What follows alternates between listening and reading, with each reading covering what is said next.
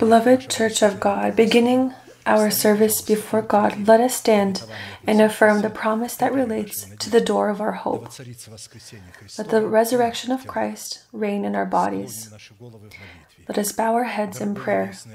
Heavenly Father, in the name of Jesus Christ, we are grateful to your holy name for this privilege to be in this place that your hand has outlined for the worship of your holy name.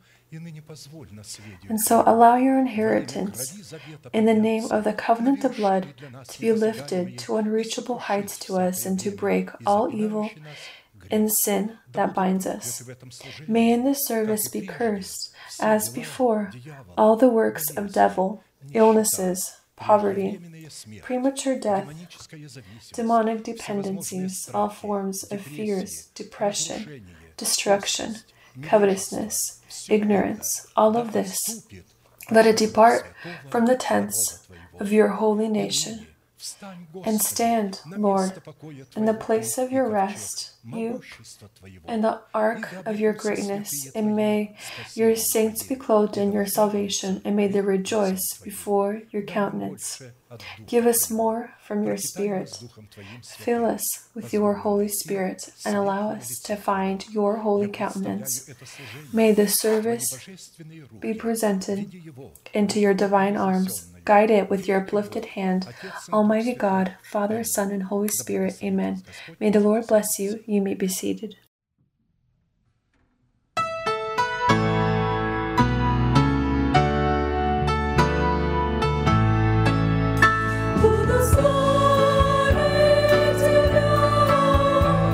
Господь между народами, буду воспевать Тебя среди племен.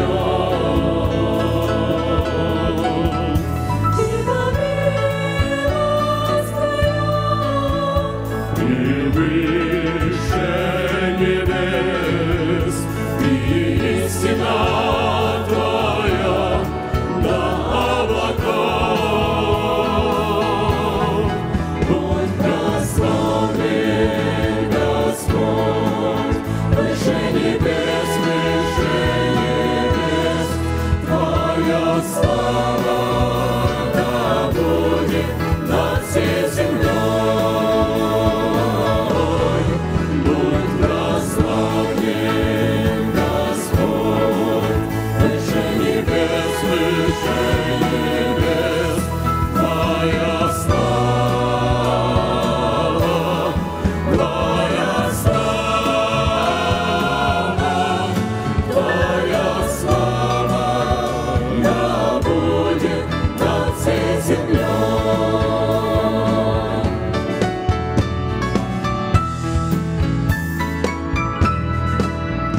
Буду славить Тебя, Господь между народами, буду воспевать Тебя среди племен.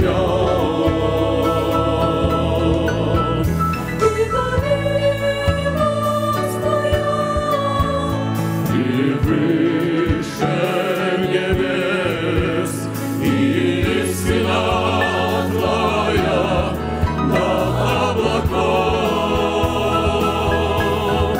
Будь прославлен, Господь, выше небес, Твоя слава да будет над всей землей.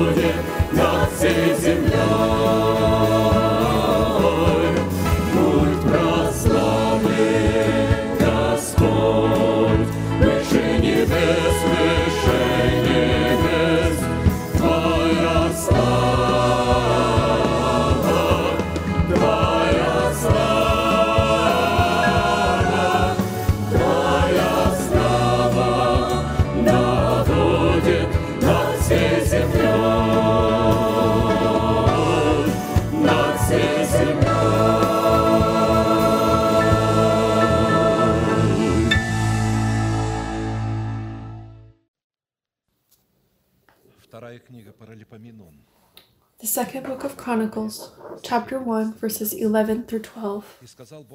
Then God said to Solomon, because this was in your heart, and you have not asked riches or wealth or honor, or the life of your enemies, nor have you asked long life, but have asked wisdom and knowledge for yourself, that you may judge my people, over whom I have made you king. Wisdom and knowledge are granted to you, and I will give you riches and wealth and honor, such as none of the kings have had who were before you, nor shall any after you have the like. We know that in this city there was the main altar upon which Solomon, searching for God, had lifted 1,000 offerings, and God turned to him with the question, "Ask what you shall be given." In doing so, God gave Solomon the choice and had tested him. Will he remain faithful in fulfilling his will or not? The thing is that the fulfillment of the will of God for Solomon was expressed in his calling as a king, and for the fulfillment of this calling, Solomon had to have the wisdom of God. As kings and priests unto God, we, like Solomon, stand before the necessity of fulfilling the calling of kings and priests. And this means that we stand before the need to daily make a decision from which will depend how successful, how prosperously we can, or how successful we can fulfill our calling. 1,000 is a number that symbolizes humility, that invites the mercy of God in receiving the necessary grace for the fulfillment of our calling. Take a look that 1,000 truly means divine mercy. Exodus chapter 34, verses 6 through 7. And the Lord passed before him and proclaimed, the Lord God, merciful and gracious, long-suffering and abounding in goodness and truth, keeping mercy for thousands, forgiving iniquity and transgression and sin, by no means clearing the guilty. You see here what 1,000 means. 1,000 is the mercy of God that extends for 1,000 generations. So God can save a person if somewhere in 1,000 generations long away from him was somebody who was his worshiper. And thanks to him, through this genetic lineage, through 1,000 generations, he can save a person who belongs to this branch. This is what 1,000 means. Numbers in Scripture, as we know, all of them symbolize some kind of principle and some kind of promise, some kind of God's promise. And in this case, 1,000 offerings is an image of the mercy of the Lord, which Solomon had gained. Keeping mercy for thousands, forgiving iniquity and transgression and sin, by no means clearing the guilty, visiting the iniquity of the fathers upon the children's children to the third and fourth generation. Take a look here. Punishment is up to the third and fourth generation, but mercy is for 1,000 generations. You know that 1,000 generations will never happen. 1,000 is just the eternal mercy of God. Because when time concludes, not just 1,000 years will pass, but even 200 generations will not have time to pass. We're not as old as we think. From the birth of Adam, not that much generations have passed. Therefore, from this symbolically, in this, 1,000 offerings that Solomon had offered had turned the mercy of God upon him. This doesn't mean that we need to 1,000 times pray to gain mercy, but this example points to the quality of our prayer. What kind of goal we're pursuing, either the fulfillment of God's, the interests of God. The strive to fulfill the will of God always expresses humility. So when I pray, when I desire to know the will of God, to fulfill the will of God, this is humility. Because in order to search for the will of God, it is necessary to reject our own will, striving to fulfill our desires.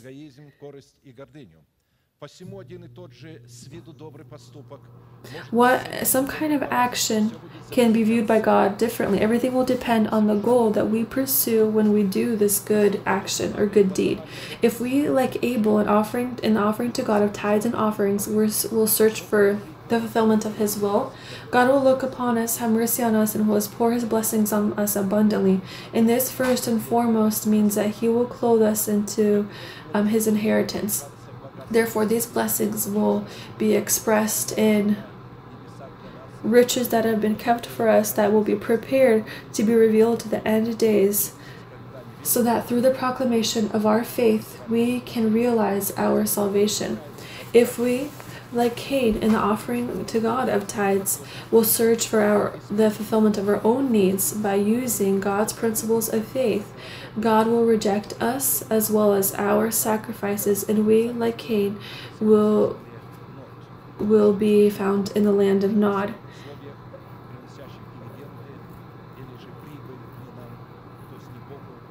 Offering our dividends not to himself but to us.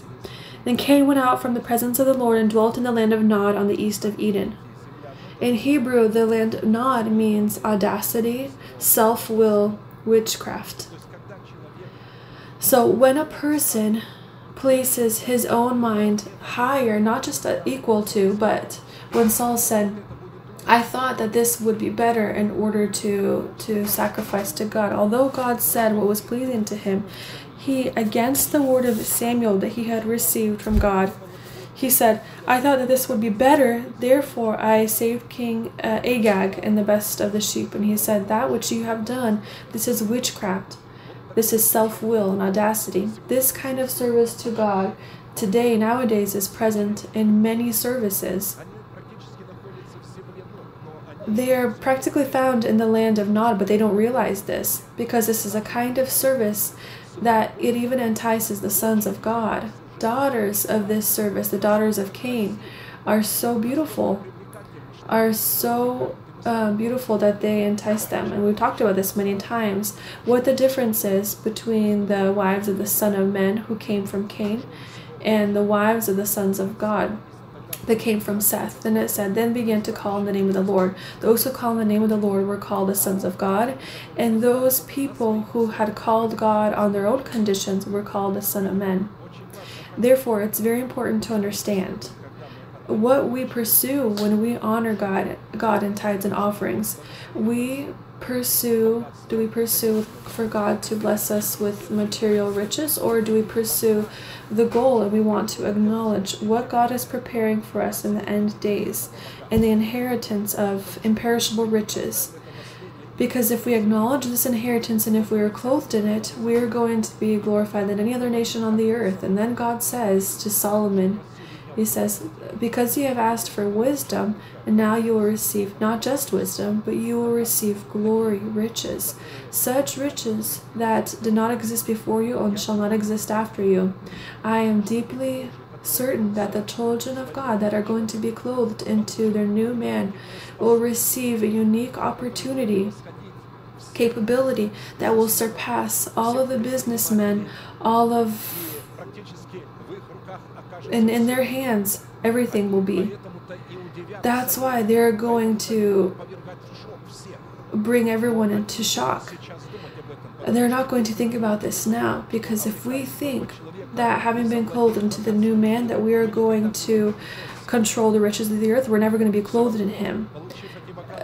Having received these riches, we will be able to only use them according to the will of God, and only in those institutes where God says through the revelation of the Holy Spirit. We are going to honor God right now with tithes and offerings, worship Him, because without the honoring of tithes and offerings, our worship will not be perfect, and we will sing together. Let us stand. This is our opportunity to again and again to cut the root of all evil, which is love for money. Each time we with joy give to the correct institutes, or there which we receive food where the word of God is poured out. We cut the root of all evil, which is love for money. Therefore, let us sing. And I will remind you that each time Israel had honored God in tithes and offerings in the Temple of Solomon, or in the tabernacle, they were called to, according to the words that Moses had received as a revelation from God, to raise their hands over their offerings and to proclaim one proclamation that they were faithful to for thousands of years. We, being that same Israel tied to the same root, drinking from the fruit of the same tree, will do the same thing. Please raise your right hand, a symbol of your righteous act, over your offerings, and pray along with me. Heavenly Father, in the name of Jesus Christ, I have separated the tithes from my home and brought them into your home so that your home may have food. I did not give impurely. I did not give in sorrow, and I did not give for the dead. I rejoice that I have the privilege to express my love and to acknowledge your authority. And according to your word, I ask you, right now, may your heavenly windows be opened, and may your blessing come down abundantly upon your redeemed nation. In the name of Jesus Christ, amen, amen. May the Lord bless you. You may be seated.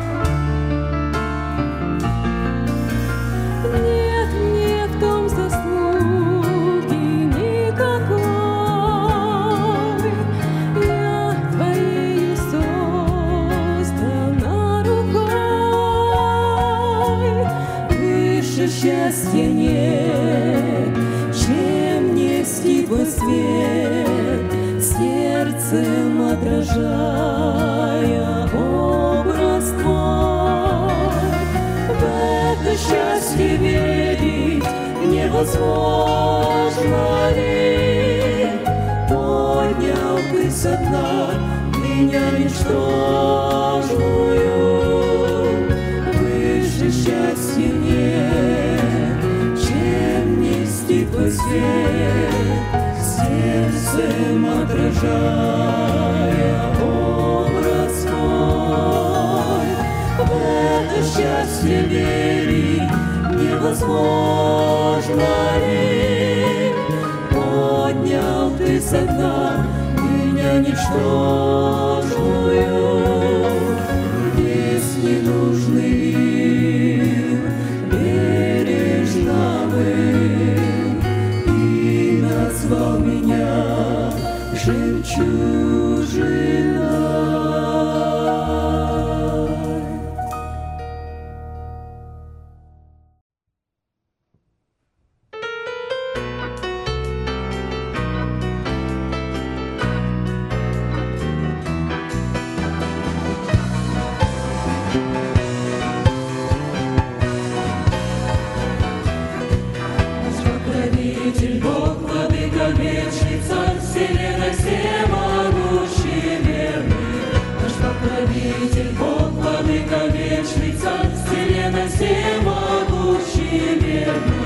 Большая радость пред лицом Его, будем славить Бога своего.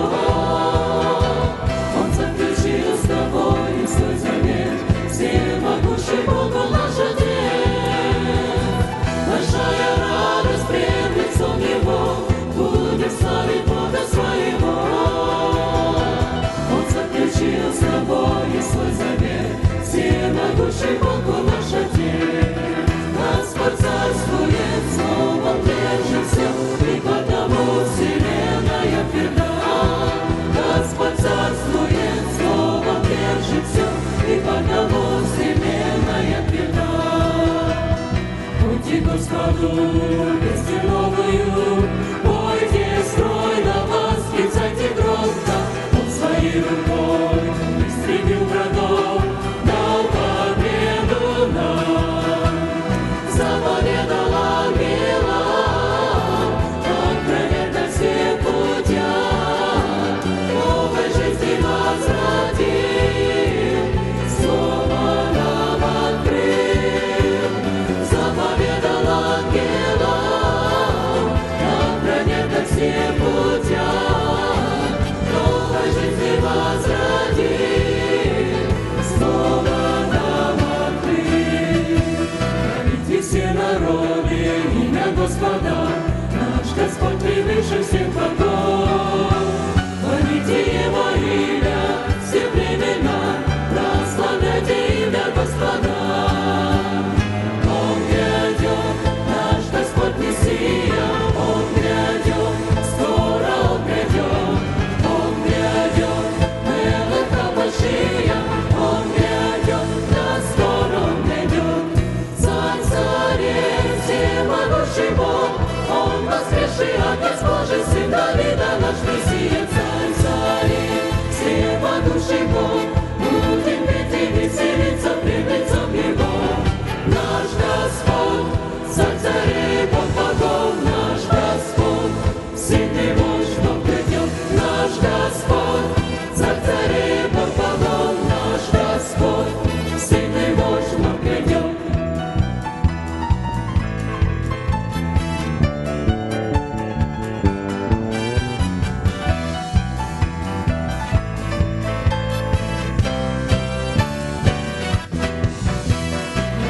Все народы, имя Господа, наш Господь превыше всех богов. Хвалите Его имя, все племена, прославляйте имя Господа.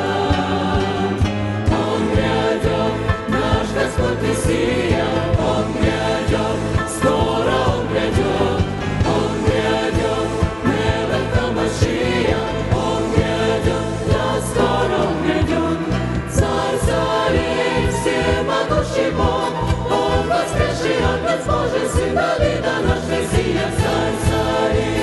Всемогущий Бог, будем петь и веселиться пред лицом Его. Наш Господь, Царь царей, Бог богов, наш Господь, сильный вождь, Он грядет. Наш Господь, Царь царей, Бог богов, наш Господь, сильный вождь, Он грядет.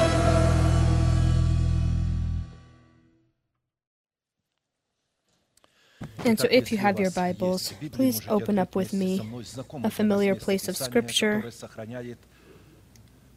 that continues to contain the depths of God's wisdom and the mystery of our purpose and our relationship with Him. Matthew 5:45 and 48. That you may be sons of your Father in heaven, for He makes the sun rise on the evil and on the good, and sends rain on the just and on the unjust. Therefore you shall be perfect, just as your Father in heaven is perfect. The sermon that I would like to continue is called to Perfection. We have a sun and we have rain. Just as God has the sun and the rain is His life, this is His mercy or His wrath. The sun is also either His mercy or His wrath. Upon the righteous and the divine, He shines with His divine light. He does not burn them. And He pours out in measure His rain, the early and the late rains. On the unclean He pours out His rain with fire and destroys them and burns them with His sun. We read this in Job, the most ancient book, that the Lord sends His clouds filled with water, either for mercy or for punishment. And so to trust that the sun shines for the same, for the good and for the just and unjust, is incorrect. God's love is not so. It's holy. It is selective. He loves everything that is holy and hates everything that is lawless, and cannot bless lawlessness together with righteousness. Linked to the path that leads us to perfection, we had been studying the path that leads us to God, as to our groom in the symbolic story of the path of Rebekah to Isaac, and have been studying the signs presented in the bride of the Lamb. Rebekah presented these signs in the virtues of the lily of the valleys, as it is written, "Look at the lily," that we are called to look at with the eyes of faith, or the eyes of our heart, to form ourselves into the image of perfection that is in the likeness of our Heavenly Father. And for this purpose, Rebekah left her nation, her house, and her former life, so she may go to her groom Isaac by following Eleazar, the overseer of the house of Abraham. Eleazar is presented in Scripture as a symbol of the Holy Spirit that had come down upon the disciples of the Lord in the day of the celebration of the Pentecost, to bring the small flock into perfection in Christ Jesus.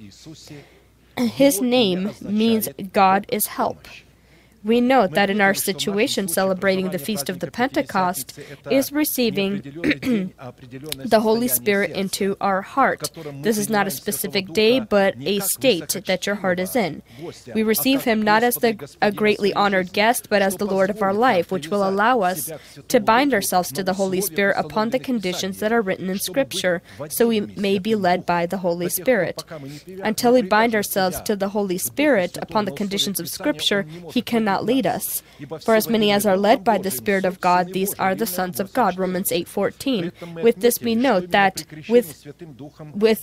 during the baptism of the Holy Spirit, we receive the unique and destiny-affecting ability to either receive the Holy Spirit in the form of the Lord of our life, to then receive from Him and in Him strength to perform a complete and total separation from our nation, from our house, and from our corrupt desires, oftentimes garmented or dressed into religiousness,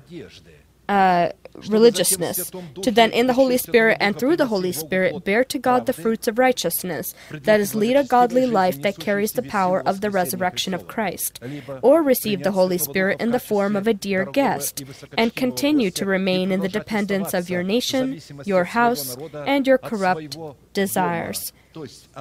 That is the genetic curse that we have inherited from the sinful life of our fathers.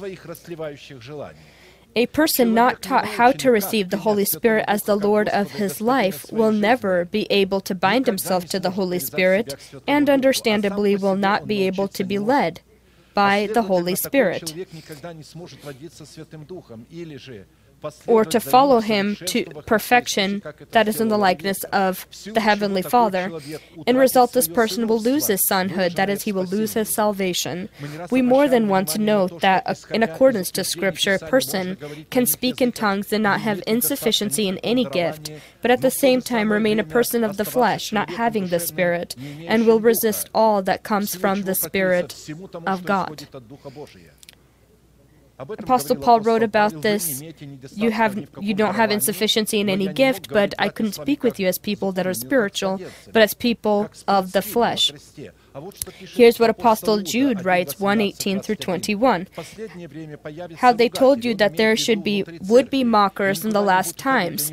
These are people in the church. He calls them mockers. Why? In the last time, who would walk according to their own ungodly lusts. These are essential persons who cause divisions, not having the Spirit, but you, beloved. Yes, these people speak in tongues, but they do not have the Spirit. The Holy Spirit came to Mesopotamia, and all received him. Laban and Bethuel did, the father of Rebekah, and he gave them gifts. He gave them gifts. He gave gifts to Rebekah and to them. And the gifts he gave Rebekah were, of course, exclusive and different from the others. And in that very night, he came, and in the early morning he left. And they remained with the gift. The Holy Spirit did not stay with them, but the gifts remained. But the Holy Spirit himself went and took Rebekah with him to Isaac. The Holy Spirit is here for one reason, and that is to take us and to bring us into perfection in Christ Jesus when Jesus appears, to discipline the church, to grow her, and now 2,000 years the Lord disciplines her. And with every generation or millennia, the church grows spiritually. And the chosen by God remainder, they grow. It's very difficult to see behind all of the noise and the large movements, those small numbers of chosen that are hated, that are trampled upon, and for her sake did he come to take her out from this Mesopotamia, from this Babylon, where things of men are being mixed with things of God. These are people who separate themselves from the unity of the faith. But you, beloved, building yourselves up on your most holy faith, praying in the Holy Spirit, keep yourself in the love of God, looking for the mercy of our Lord Jesus Christ unto eternal life. Hearing the word of God, not reading, but hearing the word of God that comes from the mouth of God, praying.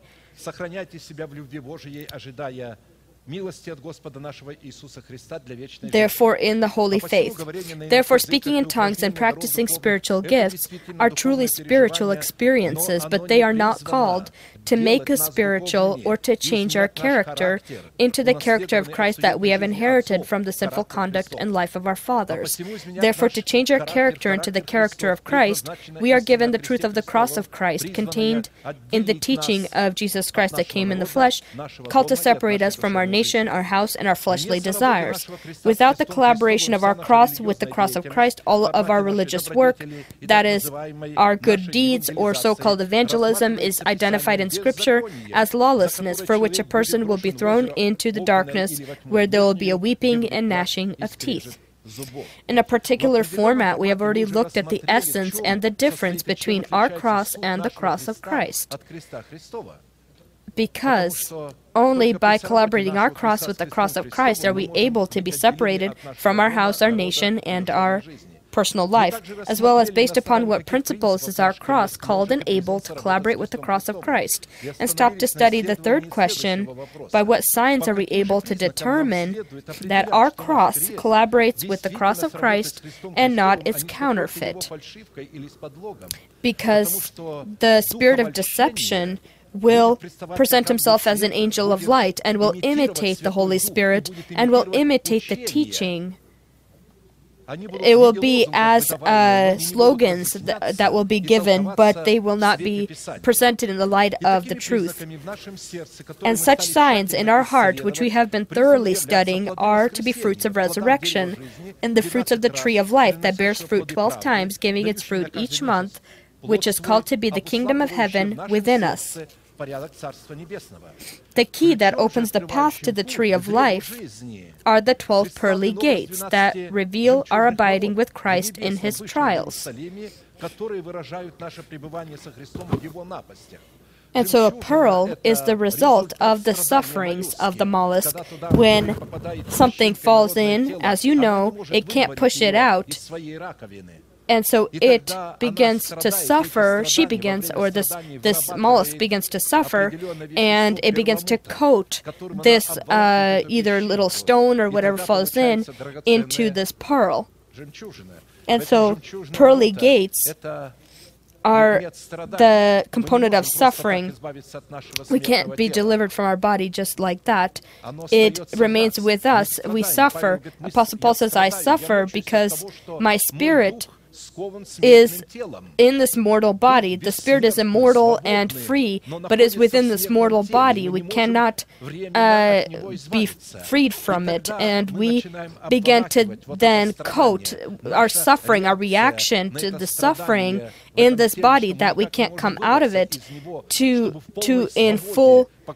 in our full freedom to be able to serve God, and we become then the pearl. We coat ourselves, and this pearl gives us the ability or opportunity to enter into the tree of life.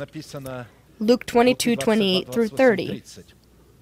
But you are those who have continued with me in my trials, and I bestow upon you a kingdom, just as my Father bestowed one upon me, that you may eat and drink at my table in my kingdom, and sit on thrones judging the 12 tribes of Israel.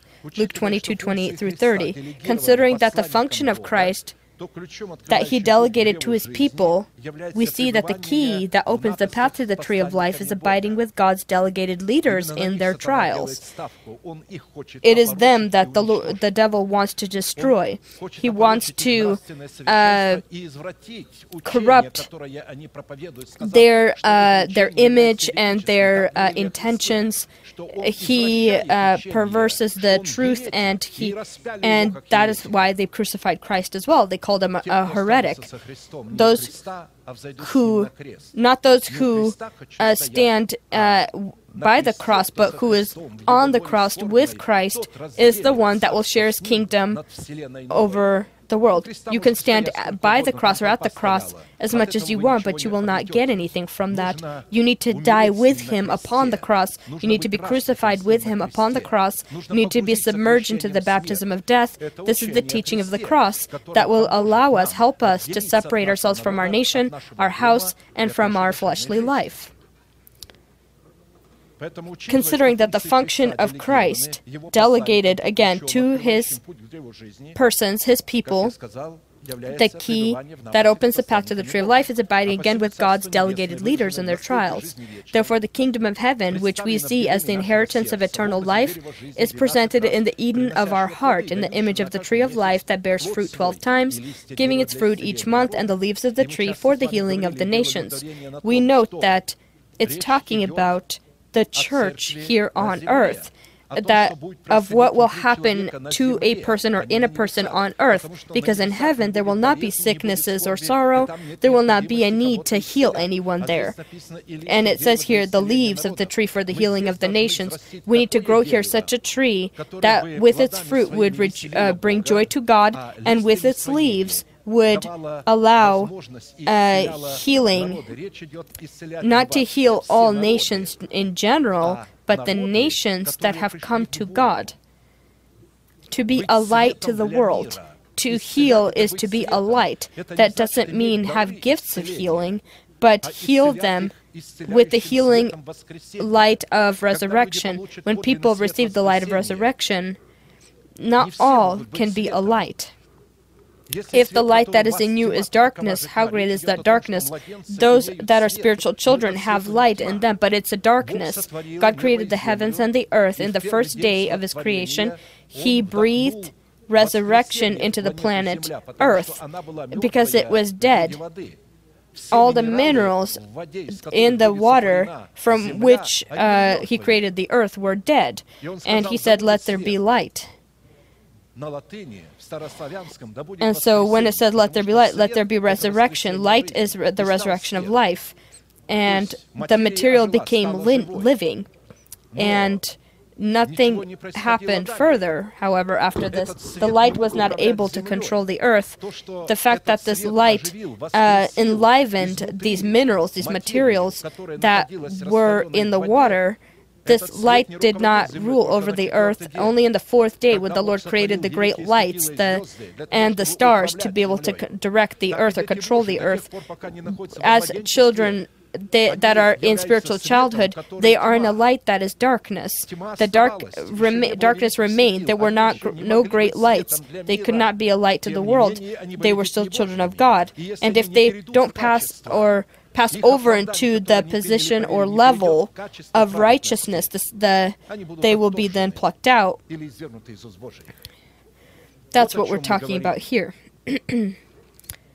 This is what it means, the leaves for the healing of the nations. That's when you become a light, when you begin to be understanding to those that are spiritual children. Don't pay attention to their criticism or their stumbling.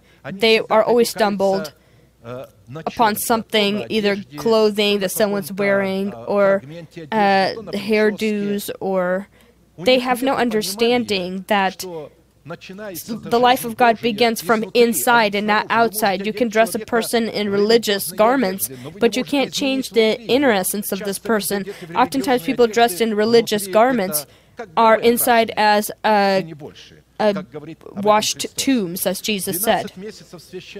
The 12 months of the holy year were the tree of life. Where the tree of life yields its fruit each month are the fruits of the resurrection or the fruits of righteousness.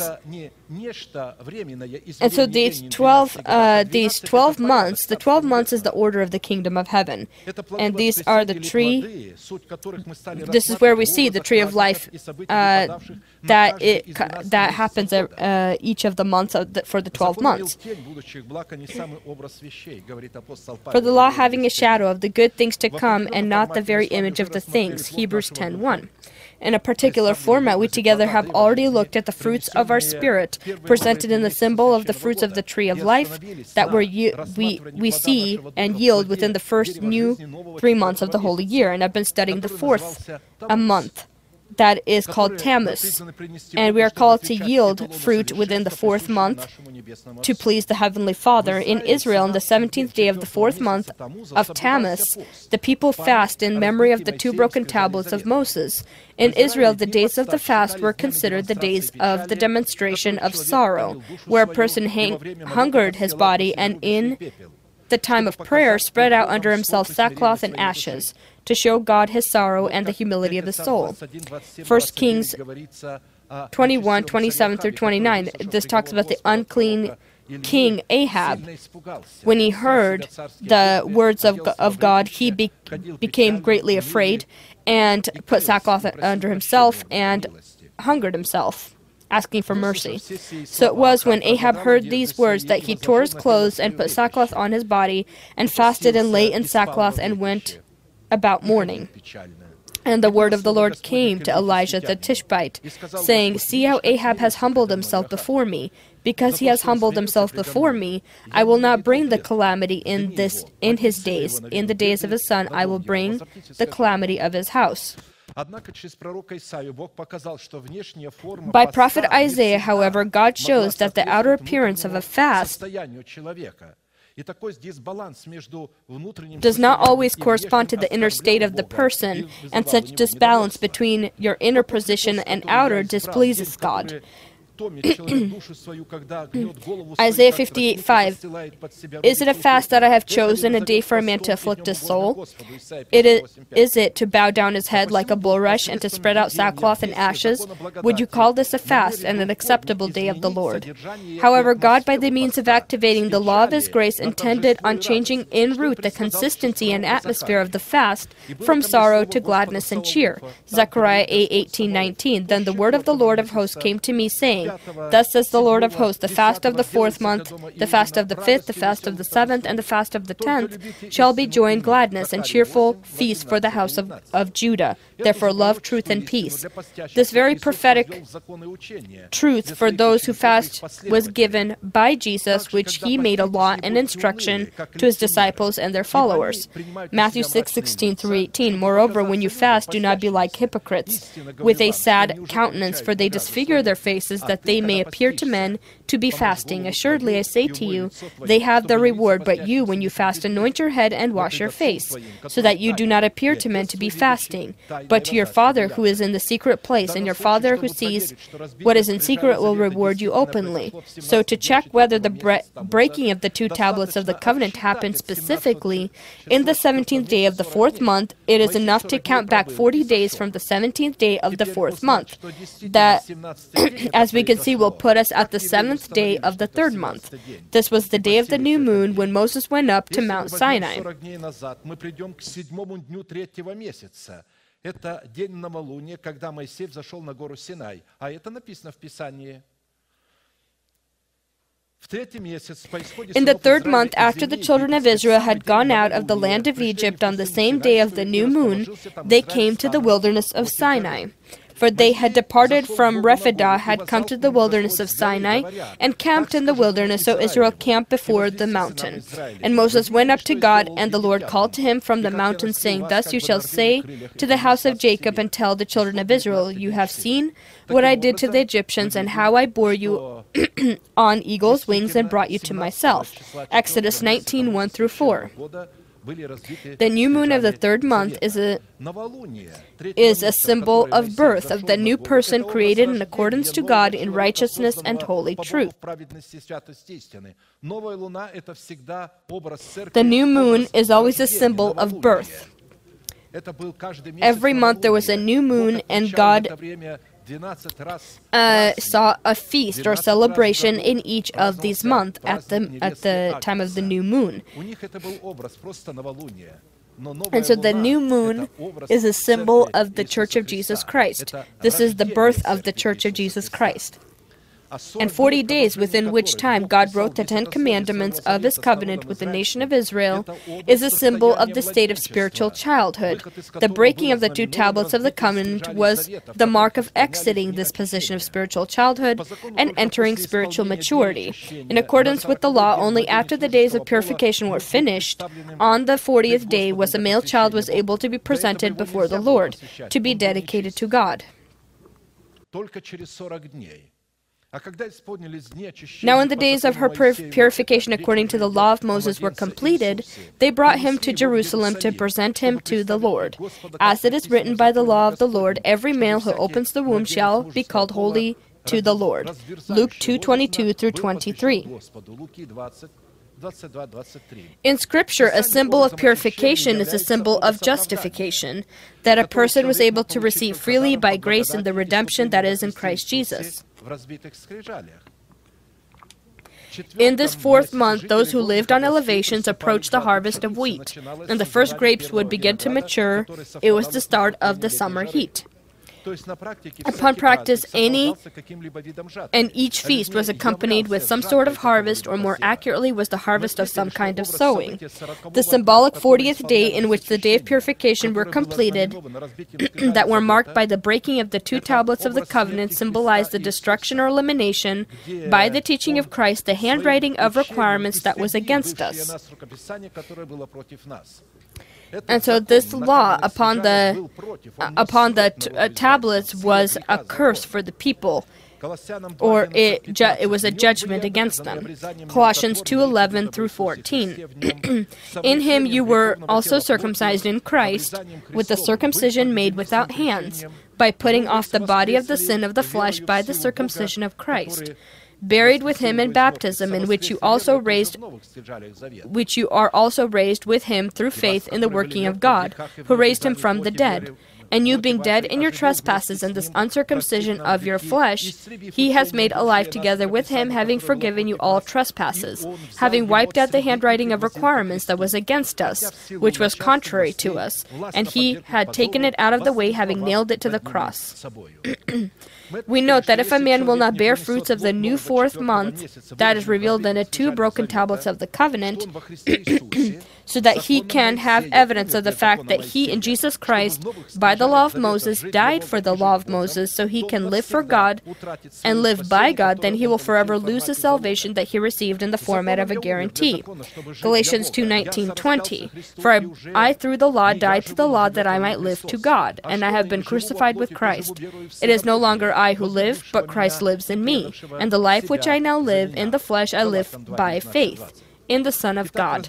In these two broken tablets of the covenant, we see the result that comes from the confrontation of two glorious, great, powerful, and tectonic laws. One law gives power to sin, and the other law takes power from this sin. Both laws by themselves are godly, and together present the holy, eternal, and unchanging in its essence nature of God, as well as His holy, good, and unchanging goals. Therefore, before we die by the law, for the very same law that gives power to sin, so we can live for God, it is necessary for a person to be born from the seed of the word of truth. Otherwise, how will he die for the law? He first needs to be born from the seed of the word of truth. Of his own will he brought us forth by the word of truth, that we might be a kind of first fruits of his creatures. James 1:18.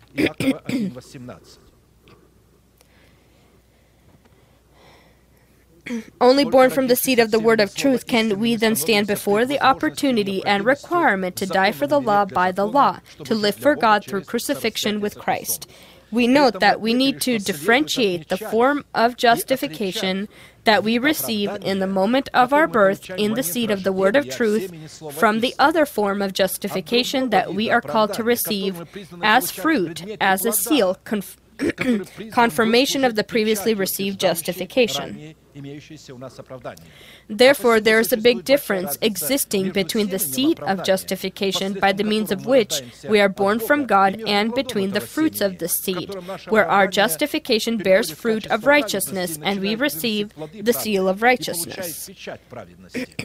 Regarding the bearing of fruit of the fourth new month with the tree of life, which demonstrates the kingdom of heaven coming in power within the heart, within our heart, identified in the two broken tablets of the covenant, which we see a confirmation of our justification, in which we are called to bear fruit of righteousness. We're going to answer the questions: what is the natural essence or root of righteousness? From what wellspring does righteousness come? And what is justification? Also, what characteristics do the scriptures give the word righteousness, justification, and righteous?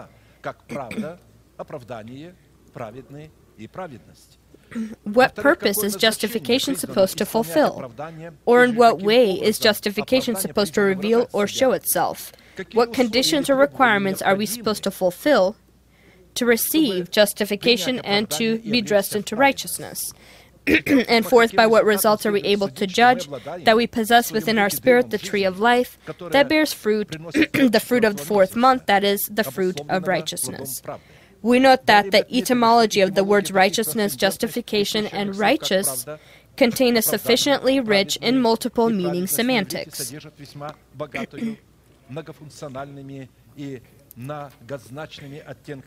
As these words are a revelation of who God is for us and what God has done for us, and what we need to do to inherit all that God has done for us. In Hebrew, the word righteousness means holiness, the law, covenant, justification. This is the righteousness of God.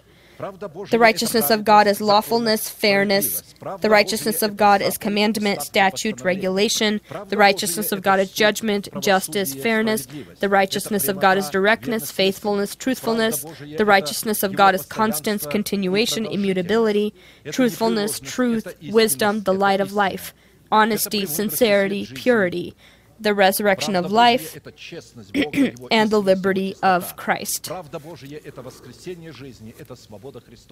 Now, justification that we now receive is eternal redemption, is being purchased from bondage of sin and death, the elimination of guilt or not inputting of sin, being taken into the personal belonging and lot of God, its adoption, and the resurrection from the dead. Now, the word righteous, when a person has received righteousness, means holy, acceptable, guiltless, upright before God, honest, fair, free from the oath, not bounded by sin, dead to sin, living for righteousness, being in a covenant with God, relying and trusting in God, pleasant before God, finding the favor of God, honoring God with your tithes and offerings, abiding in God and rejoicing in God, spreading the fragrance of Christ. Righteousness that now we reveal or express is hope and trust in God. If a person hopes and trusts in God during any kind of earthquake or loss, this is the fruit of righteousness. Faith that God is and that He is a rewarder of those who seek Him. Peace with God based upon a covenant with God. Righteousness is sanctification of your dedication. Righteousness is observation of the justice of God. Righteousness is expressing holiness and performing justice. Righteousness is expressing upright joy, remaining in your church, offering to God a sacrifice of praise, honoring God with tithes and offerings, and righteousness is revealing virtue in your faith. Virtue, knowledge, self-control, perseverance, and so forth.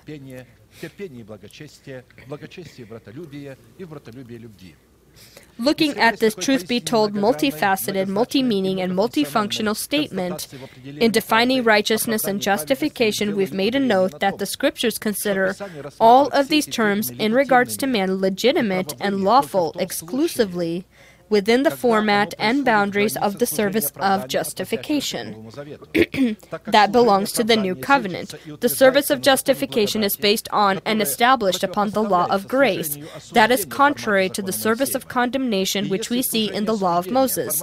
And if in the service of condemnation the format of the law of Moses that was carved upon the stone tablets and was written by God was given to the sinful and lawless man, which meant giving power to sin and being condemned to death, then following the breaking of the two tablets, where a person received justification, new tablets of the covenant were carved and written not by God but by man, symbolize revealing of righteousness in the heart of a man, in which a person is able to perform the justice of God in accordance to the written statutes.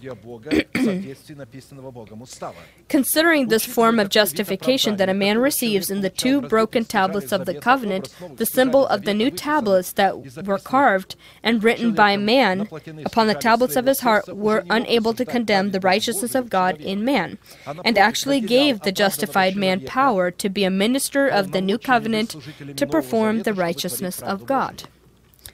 As it is written in 2 Corinthians 3:6-11, who also made us sufficient as ministers of the new covenant, not of the letter but of the Spirit, for the letter kills but the Spirit gives life. For this to happen, the first two tablets need to be broken, to die within the death of Christ. But if the ministry of death written and engraved on stones was glorious, so that the children of Israel could not look steadily at the face of Moses, because of the glory of his countenance, which glory was passing away, how will the ministry of the Spirit not be more glorious? For if the ministry of condemnation, so this was temporary and was passing away, for if the ministry of condemnation had glory, the ministry of righteousness exceeds much more in glory. For even what was made glorious had no glory in this respect, because of the glory that excels. For if what is passing away was glorious, what remains is much more glorious. 2 Corinthians 3:6-11. According to the given place of Scripture, we see that the righteousness of God revealed within the boundaries of grace that rose from the two broken tablets of the covenant, and in the new tablets in the new heart of a man became the law of the Spirit of life and the law of liberty in Christ Jesus. The righteous man became, in accordance to Scripture, a God-fearing man, one who honors the law of grace, one who lives by the law of grace, and one who does not sin against the law of grace. That is, he does not peddle or damage the truth within his heart. Considering that righteousness identifies and finds itself in holy truth, it is necessary for us to determine which of the two terms is the root and which of the two terms grows from the root, because righteousness and truth have two different meanings. Based upon the definitions in Scripture, righteousness comes from the united root of two terms, holiness and truth. At the same time, the unity of holiness and truth reveals itself in righteousness, just as the Father reveals himself in his Son, or as the seed reveals itself in the fruit. And so the seed of truth reveals itself in fruit in righteousness. Therefore, holy truth is the determination of the state of the human heart. At the same time, holy righteousness is the expression of the state that is contained in holy truth. And so if a person possesses truth in his heart, he will begin to perform righteousness. This will be expressed in righteousness. Therefore, the legitimacy of righteousness is always examined and confirmed by the springs of its genesis. And so the root of holy truth is confirmed by its genesis. That is the root of holy truth, or holy word of truth that comes to us from Scripture. The righteousness of God is first of all the judgment or justice of God, which defines good and evil and separates good from evil. We in a particular format in part have already looked at specific characteristics of the righteousness of God in the heart of man. We note that the judgment of any righteousness of God we see in the two broken tablets is eternal and comes from the truth of the Word of God, that by its eternal nature is the holy wellspring, holy root, and holy foundation for the judgment of all righteousness.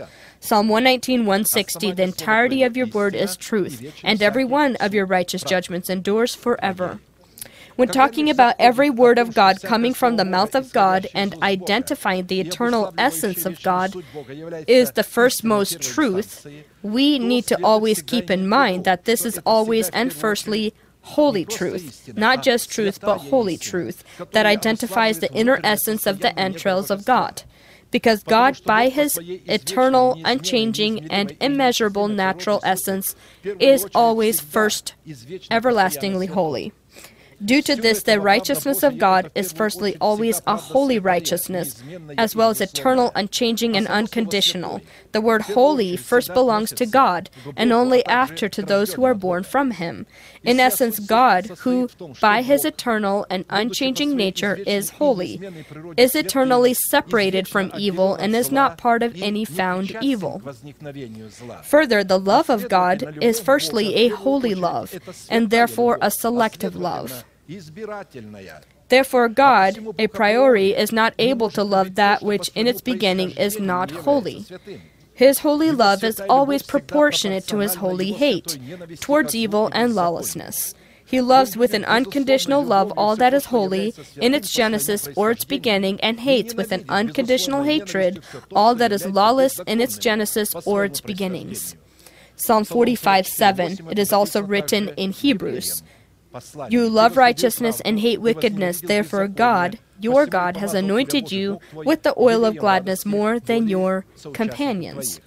Righteousness and lawlessness are two battling with each other programs and are not able to be anything out of a programmable system. The program itself means nothing. Out of a programmable system, that is a person or an angel, these programs, righteousness and lawlessness, are not able to reveal themselves out of them. God from the beginning loved His holy righteousness in man and angels, and from the beginning hated the profane to Him lawlessness in man and angels, together with those men and angels. Further, carriers of lawlessness, as the angels that did not keep their position, and men also who did not accept the love of truth and defiled the temple of their spirit by leaving their church, are vessels of His Son's scorching and powerful wrath. At the same time, carriers of His holy righteousness, keeping themselves from getting in contact with lawlessness and carriers of lawlessness, are vessels of His mercy, as it is written, Romans 9:22-24. What if God, wanting to show His wrath and to make His power known, endured with much long suffering the vessels of wrath prepared for destruction, and that He might make known the riches of His glory on the vessels of mercy, which He had prepared beforehand for glory, even us whom He called not just of Jews only, only, but of the Gentiles.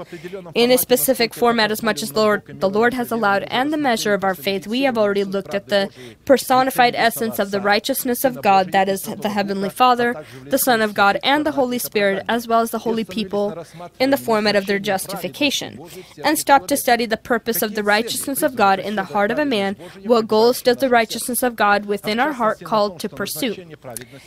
And in part that purpose of righteousness within the heart of a man received by him in the two broken tablets and confirmed in the new tablets of his new heart.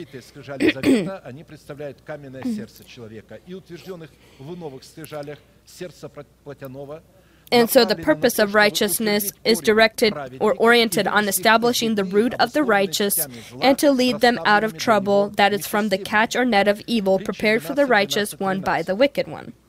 Proverbs 12:13. The wicked covet the catch of evil men, but the root of the righteous yields fruit. The wicked is ensnared by the transgressions of his lips, but the righteous will come through trouble.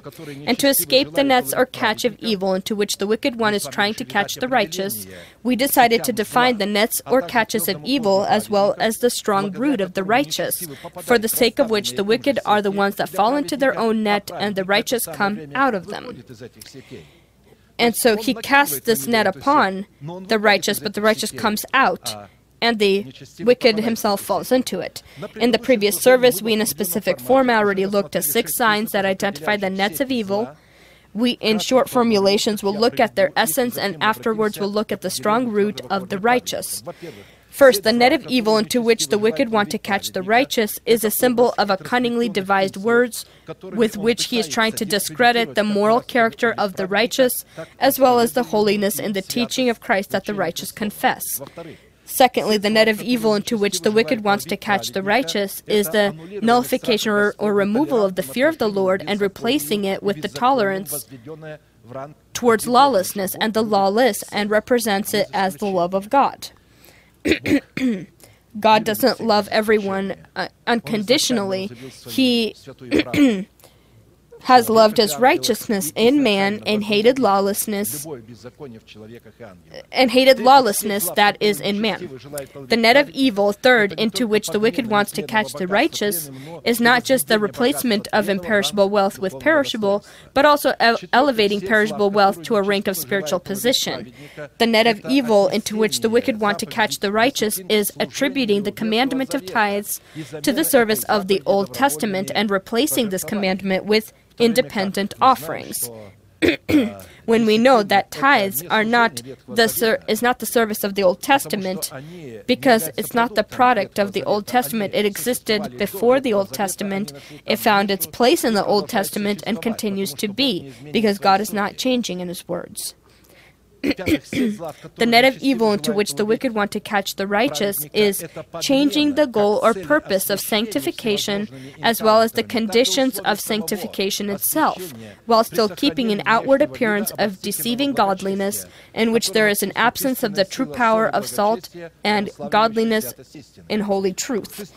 The net of evil into which the wicked want to catch the righteous is replacing the order of the kingdom of heaven, that is the structure of theocracy that identifies the atmosphere of the kingdom of God. Now they replace it usually with dictatorship or other things.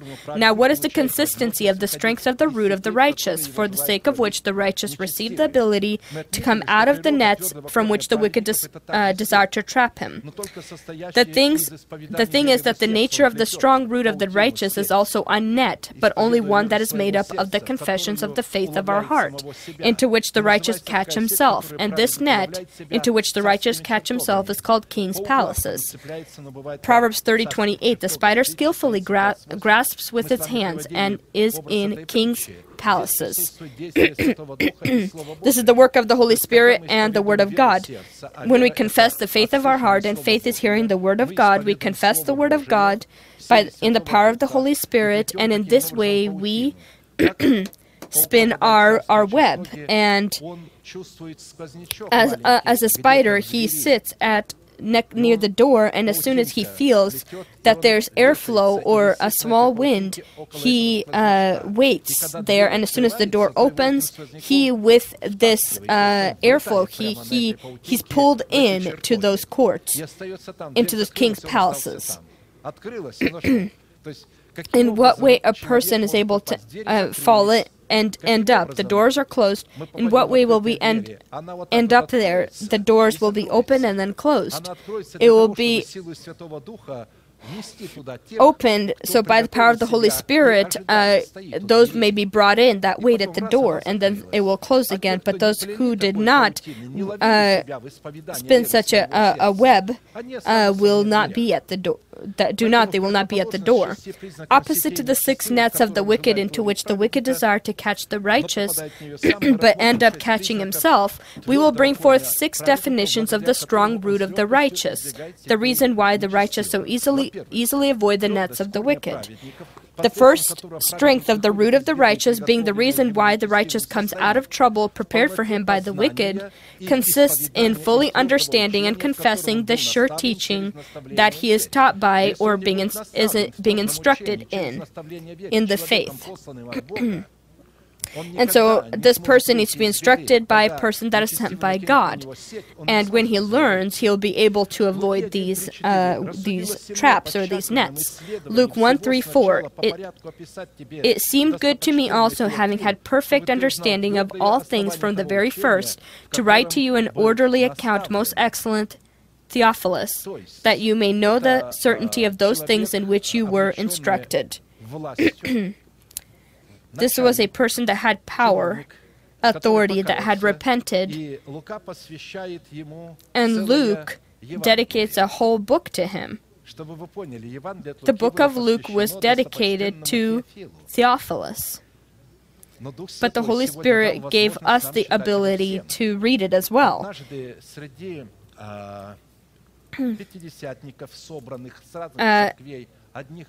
At one time, when there was a Pentecostal service, and 120 people gathered to listen to the teaching about the kingdom of heaven, and when I brought forth this place of Scripture to show that the washing of feet was not a requirement at the Passover feast, and I brought forth the book of Luke, where it explains very clearly that the devil entered into Judas Iscariot, but nothing yet happened. The devil entered into Judas Iscariot, and in this time Jesus says to his disciples, "Go into the city and prepare."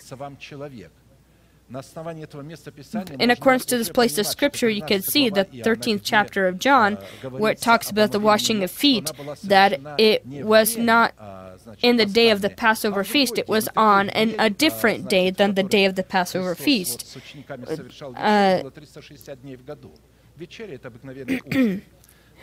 And so one brother stood up and said, "You know what? We need to remove the book of Luke, because it's not, this isn't true, because by the book of Luke and Mark, showed that the washing of feet did not happen as a commandment and was not as a requirement, but was an example of forgiveness. Washing each other's feet is a symbol of forgiveness. And to be able to keep their false teachings, they wanted to tear the book of Luke out of the Bible. And I understood that a lot of those who were sitting there understood that the book of Luke was not to be pulled out, but none of them said anything. They needed to drown me, and they couldn't, and so they didn't speak. They agreed with that man. And so Jesus said, if you're not with me, you're against me. If you don't want to suffer with me, then you will rejoice without me, but suffer in a different place. It's very important that the sure teaching, this is the teaching of Jesus Christ that came in the flesh, when we are studying these 12 teachings and the 12 gates, the 12 foundations of the wall, the 12 precious stones of the breastplate of judgment, the 12 fruits of the tree of life, the 12 oxen that held the bronze sea, and we study these things. And if a person is unfamiliar with this teaching, then that means this person will easily just be caught in any kind of deception, or he will follow those things because he doesn't know what is right. Second, the strength of the root of the righteous, being the reason why the righteous comes out of trouble prepared for him by the wicked, consists in the seal of God, which states, "The Lord knows those who are his." That is present in the heart of the righteous one, and is usually on a solid foundation. This foundation is the teaching of Christ. And so, as he says, I want to give you a certain foundation or a strong foundation. Nevertheless, the solid foundation of God stands, having this seal. The Lord knows those who are his, and let everyone who knows the name of Christ depart from iniquity. 2 Timothy 2:19. And so this person, Jesus prayed that let there be one. To be one, this happens by knowing God. There's a term, knowing, and Adam knew his wife Eve. When a person knows his wife, man or husband or wife, they become one flesh. When God knows a person, he becomes one with God. It's talking about, and the Lord knows those who are his. The Lord cannot, or a person cannot confess the name of the Lord if he does not have this solid foundation or this sure teaching. And so to depart from iniquity is to come out of the nets laid by the wicked for the righteous, coming out using the solid teaching of Christ or the sure teaching of Christ. The third strength of the root of the righteous, being the reason why the righteous come out of trouble prepared for him by the wicked, consists in having strong consolation or comfort that comes from the hope that is already in his heart, that contains within itself the treasure of the blood of Christ and the power of the cross of Christ. Hebrews 6:18-20, that by two immutable things in which it is impossible for God to lie, we might have strong consolation who have fled for refuge to lay hold of hope set before us.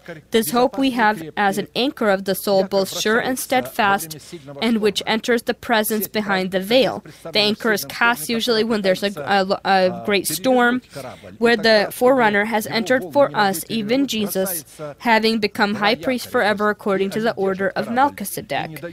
And so the anchor is thrown into the water so that the ship can stand and not turn over. And so this anchor is this hope. Jesus, being the forerunner, enters in behind the veil, before the face of God,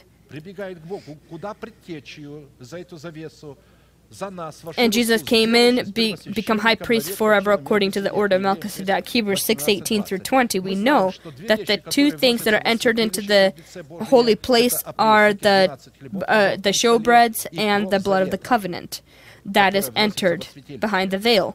Because of these two things, God is not able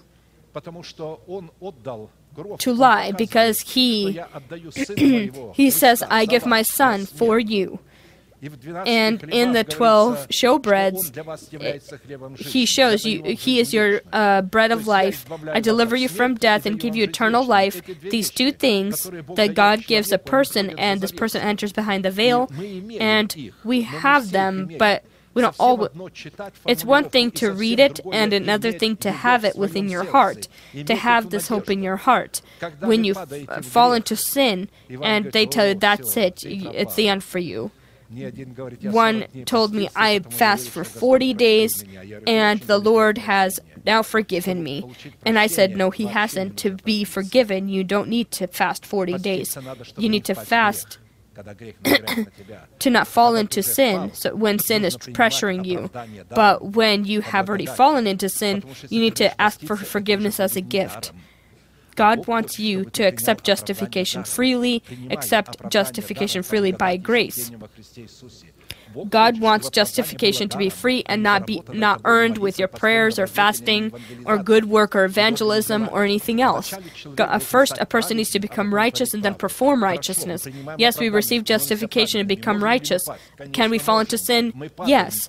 The righteous can fall 7 times, it says. Pay attention. When we fall, we know that we sinned. But we don't lose our justification in this moment. Why? Because we run to God and say, I have sinned. How do we run to God? The person that is in the church presents the Lord. And Jesus says, I am going, but I am sending the Holy Spirit. I pass on the mandate. I pass on to them my power, authority, and the ones they forgive sin will be forgiven, and the ones that are retained will be retained. And so come to God and say, Lord, forgive me, I've sinned. God has His delegated person that needs to forgive. You need to come to the anointed of God, the pastor of the church, not that you have elected, but one that God has placed by His word. You know how people were placed. Apostles placed them. And that's how it happened and is today.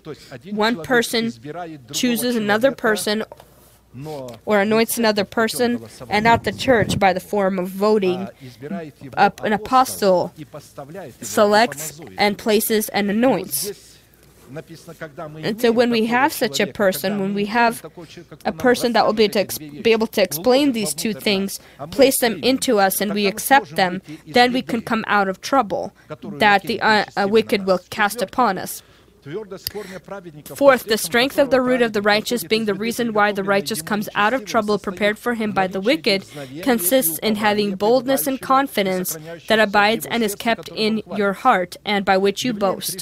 Hebrews 3:6. But Christ as a son over his own house, whose house we are, if we hold fast the confidence and the rejoicing of the hope firm to the end. При условии здесь написано, если только, обрати внимание, дерзновение и упование, которым хвалимся, твердо сохраним до конца. Покажите мне людей, которые хвалятся дерзновением и Show me people who actually boast, boast about the Lord. People boast about evangelism and miracles and good work that they do. They boast about whatever, but they don't boast about boldness and hope. They don't know what boldness means. They don't know what hope means. I preached about this 20 years. And in the church, there was a person that I did not allow him to preach, and he was a member, and with the unclean, they left. He stood up and said that boldness, hope, and trust are hope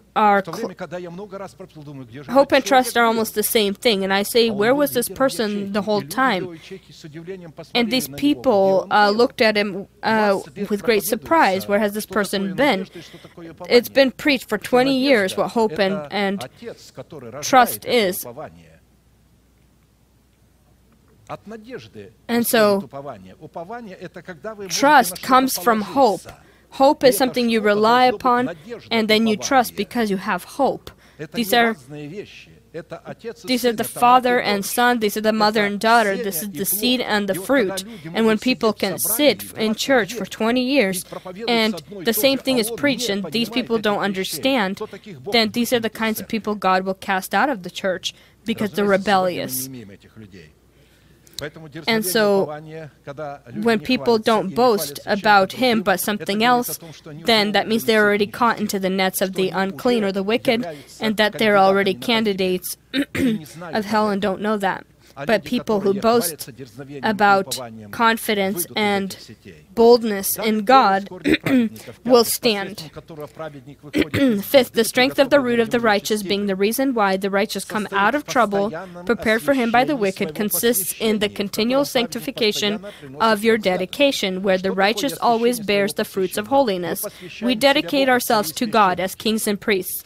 Now that we've dedicated ourselves, we need to sanctify to keep it.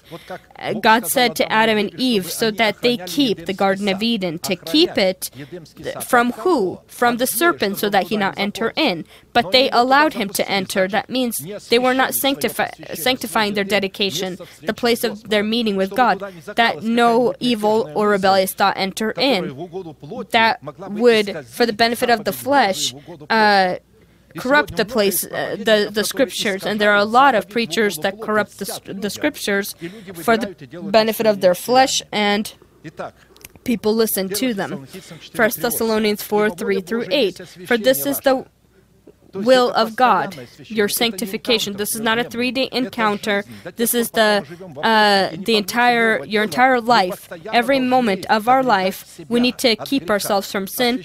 Sanctification is not coming in contact with sin.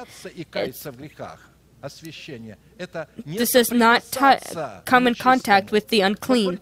You see how Elijah sanctified himself. He said, dig out a trench around the altar of the Lord. He built the altar from 12 stones and said, dig out a trench around, and they dug it out, and they said, put the wood. They put the offering, and 12 buckets of water pour out upon this offering. And the water filled the trench and the offering. Idol worshippers were standing around, who were worshipping Baal and Astartes, and he separated himself from them. This is sanctification. The will of God is your sanctification, that you keep yourself, abstain from sexual immorality. This doesn't mean cleanse yourself from sexual immorality. This is to abstain from. It's people in these encounters, they said, this person has a spirit of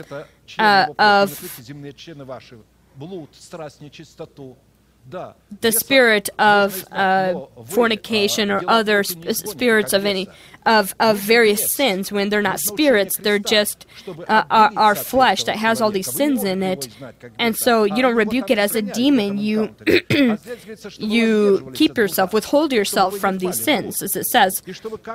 For this is the will of God, your sanctification, that you should abstain from sexual immorality, that each of you should know how to possess his own vessel in sanctification and honor, not in passion of lust like the Gentiles who do not know God, that no one should take advantage of and defraud his brother in this matter, because of the Lord, he is the avenger of all such, as we also were forewarned and forewarned you and testified. For God did not call us to uncleanness, but in holiness. Therefore he who rejects does not reject man, but God, who has also given us the Holy Spirit. 1 Thessalonians 4:3-8. 6. The strength of the root of the righteous being the reason why the righteous comes out of trouble, prepared for him by the wicked, consists in love for righteousness and hatred for lawlessness, so that there be a balance, because the power of love for righteousness needs to be proportionate to hatred towards lawlessness. You have loved righteousness and hated lawlessness. Therefore God, your God, has anointed you with the oil of gladness more than your companions. In this way the purpose of righteousness in the heart of a man is called to build in the heart of a man the stronghold of God, into which evil cannot enter, as well as the armor by which you are able to destroy all of the strongholds of the enemy. Not just come out of those nets, but force them into those nets. Make it that the unclean, whatever he wanted to do to you, will fall into him.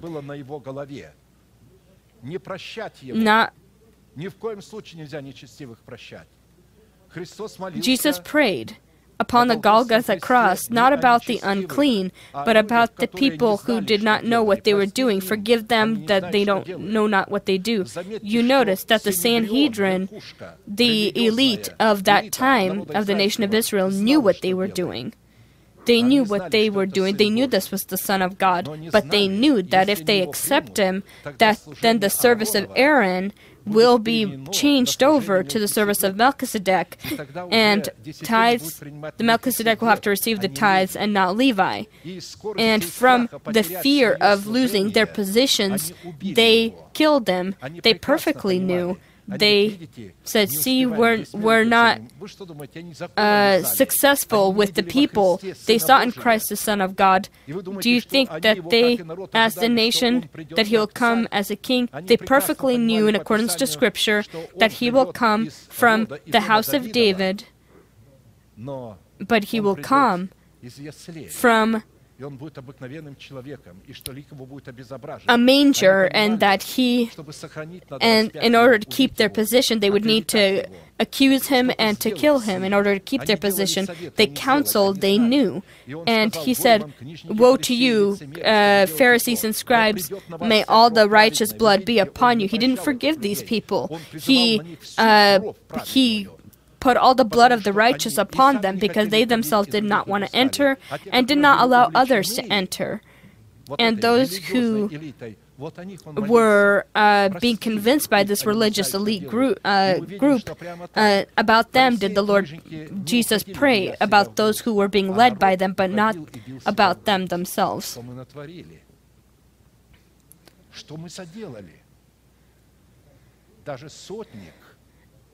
If you remember, even the centurion, if you remember, he said, truly, this was the man of God. What have you done?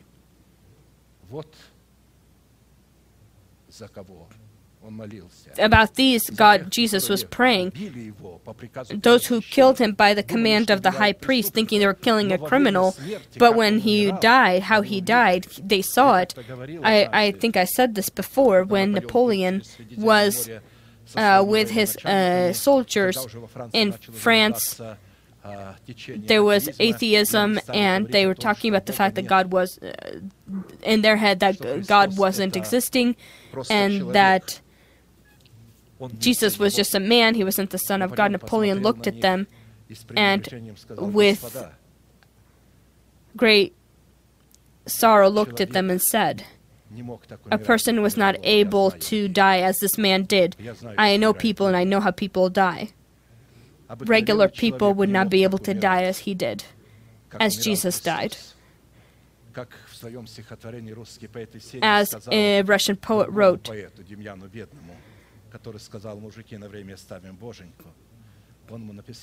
he wrote, would you have the kind of self-will and ability in yourself in the position that he was in, being crucified, blessing the people still, and teaching about immortality still, while he was dying? People that were far from God, but even these people saw in Christ a person of God. But many people, theologians even today, say that Jesus was just a regular person. He wasn't the Son of God. We had one woman here that finished the College of Theology and said this wasn't a Son of God, this is just a regular person. And she would always complain, saying he was just a regular person. He wasn't. You see what these biblical colleges get you to. God did not create these biblical colleges. He created churches so that it be the place where you can learn and where you would be able to mix into him, saturate yourself into him, and prepare your heart for his appearance. If you want to confront your nature by the cross of Christ If you are in sin and Satan says you have no way out, there is a way out. He forgives and you can remain righteous. Right now we will pray for you, and all those who will come out to the altar, they will receive. They will be restored in their justification. You will see a new light, a new door. By the teaching of the cross and the kingdom of heaven, God will open to you. He will attract you to Himself and make you His elect, if you will want this, of course. Let us bend our knees, however who is comfortable, and anyone who desires to come to the altar. This is not the stage. This is an altar where the Lord in the Holy Spirit teaches us righteousness, where He restores us and allows us to enter the liberty of Christ. I am going to be praying your prayer, and I ask you to deeply believe that God is for you. He's not against you. He can and is able to right now forgive you, and not just forgive you, but justify you also, make you guiltless before His face, cast your sins into hell, and never ever remember them again, to dress you into righteousness, and to attract you to Himself, to protect you, to remove the shame you have. Close your eyes, your secret room, and lift your hands to God, a sign that you're ready to receive from Him what He desires to give you. Pray together with me. Heavenly Father, in the name of Jesus Christ, I come to you with my shame, with my sin, with my dependence, with my fear, with my pain. I ask you, forgive me, wash me, cleanse me, heal me, take my shame, protect me. I am yours. I am your child. I open up my heart. Enter in by the power of your Spirit and your word, and heal me, and make me pure before your face. Right now, before heaven and hell, I want to testify that in accordance to your words, I am washed, I am cleansed, I am justified, I am healed, I am saved. Amen. Amen. Your sins are forgiven, and your trespasses in the name of Jesus Christ. May the Lord bless you. May He look upon you with a shining face and show you mercy and give you peace. May thousands and 10,000s attempt to come near you, but they will not touch you. May all of these blessings be upon you, the hills and the valleys. May these be upon you and be fulfilled upon your children. And the nation shall say, Amen. And now all of us together, let us proclaim our unchanging manifestation. Now to Him who is able to keep you from stumbling and to present you faultless before the presence of His glory with exceeding joy. To God our Savior, who alone is wise, be glory and majesty, dominion and power, both now and forever. Amen.